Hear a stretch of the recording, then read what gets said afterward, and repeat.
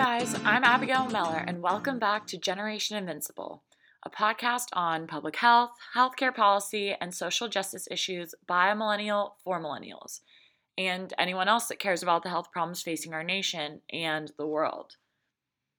So I really hope that everybody enjoyed the first ever interview on Generation Invincible that I posted last week.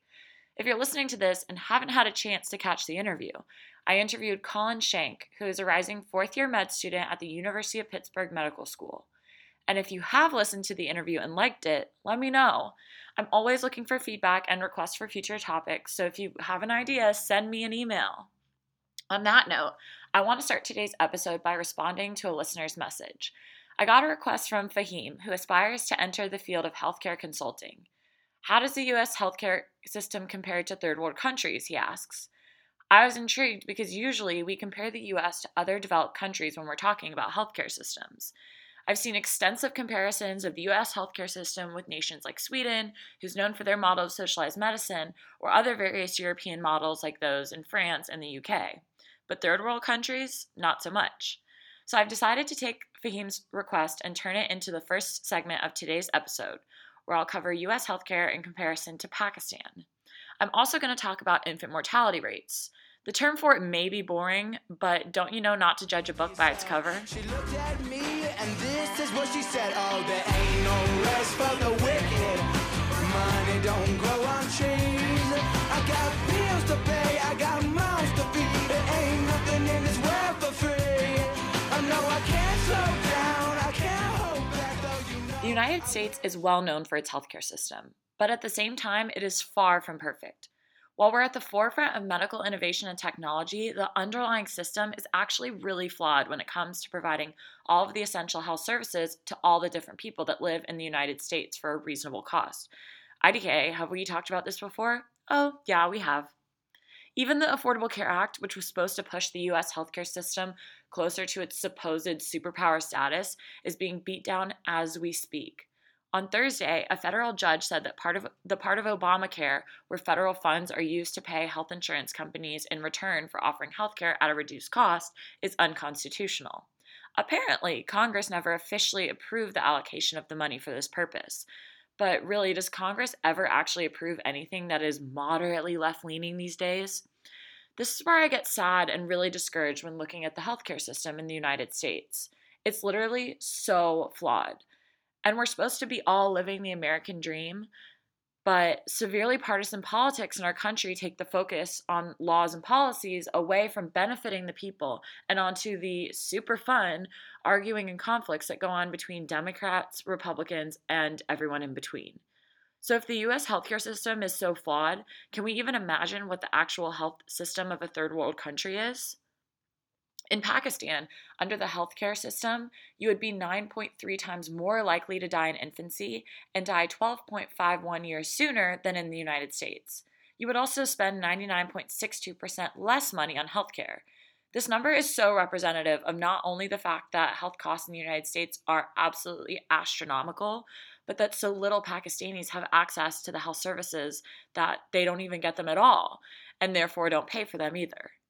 In the last 3 decades, the Pakistani health system has grown a ton, with an increasing number of programs, projects, interventions, and facilities, which are supported by different levels of government and development partners. However, according to the World Health Organization, the programs often overlap in geographical and thematic areas, which often leads to duplication of programs and a wastage of resources. The health sector is known to have large disparities between urban and rural areas, and an imbalance in the workforce with an insufficient number of health managers, nurses, paramedics, and skilled birth attendants. Pakistanis have high fertility, low life expectancy, high maternal and child mortality, high incidence of infectious and communicable diseases, and a wide prevalence of malnutrition among children and women. Pakistan is only one of 3 remaining countries with endemic polio. Comparatively, the United States has not had a polio case originated from its country since 1979. Also, Pakistanis often experience massive natural and man-made disasters that require outside humanitarian assistance. Recent earthquakes and flooding have not only caused a large number of deaths, but also severe infrastructure damage. That, in combination with militancy in the north, has led to conflict, population displacements, and further security compromised areas. So when you think about Pakistan in comparison to the United States in reference to healthcare, the main focus is still on access to healthcare, but with some major differences. We worry about not being able to afford a doctor with our health insurance, and our number one cause of death is cardiovascular disease. And as we know, some of the contributing factors of cardiovascular disease are obesity and or diabetes, smoking, etc., etc. In Pakistan, the priorities are totally different. Access to healthcare is limited not by insurance, but due to actual lack of services. They also can't get to it because of armed conflicts throughout the country. So not only are they regularly in danger, also think additional health problems related to chronic stress, they have basically no access to health services. According to the WHO, World Health Organization, one of the biggest health problems that they have is an extremely high neonatal, infant, and under 5 mortality rates. The causes of these include malnutrition, diarrhea, acute respiratory illness, and other communicable and vaccine preventable diseases. Often in public health, we focus on infant mortality rates. Why? It's considered to be the strongest indicator of the health of the total population. So for the remainder of today's episode, I'd like to tell you guys a little bit more about infant mortality rates, what they are, why they're such a strong indicator of health, and what contributes to infant mortality around the world. But tonight, we're all believers, and I feel alright with all of my heart. Oh, tonight, we're all believers, and I feel alright. An infant mortality rate is defined as the number of deaths in children under 1 year of age per 1,000 live births in the same year. It's used as an indicator of health for a population because there's an association between the causes of infant mortality and other factors that influence the health status of whole populations. These factors include things like economic development, general living conditions, social well-being, rates of illness, and quality of the environment. It's important to point out that using infant mortality rate for health policy and health strategies is argued as being really flawed. These health policies target the outcome and sometimes ignore the rest of the population for which the outcome was supposed to help. So sometimes as a group's infant mortality rate decreases with infant mortality as the focus of health policy, the whole population's health sometimes actually stays the same or even degrades because the overseeing organization may be missing important factors for the entire population.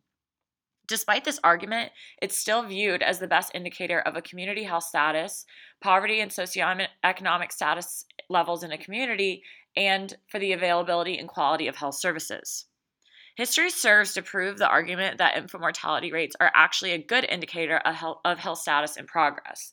For example, a huge decline in the U.S. infant mortality rate in the early 20th century is attributed to improvements in milk supplies and sanitation, which was directly as a result of the discovery and increased availability of antibiotics.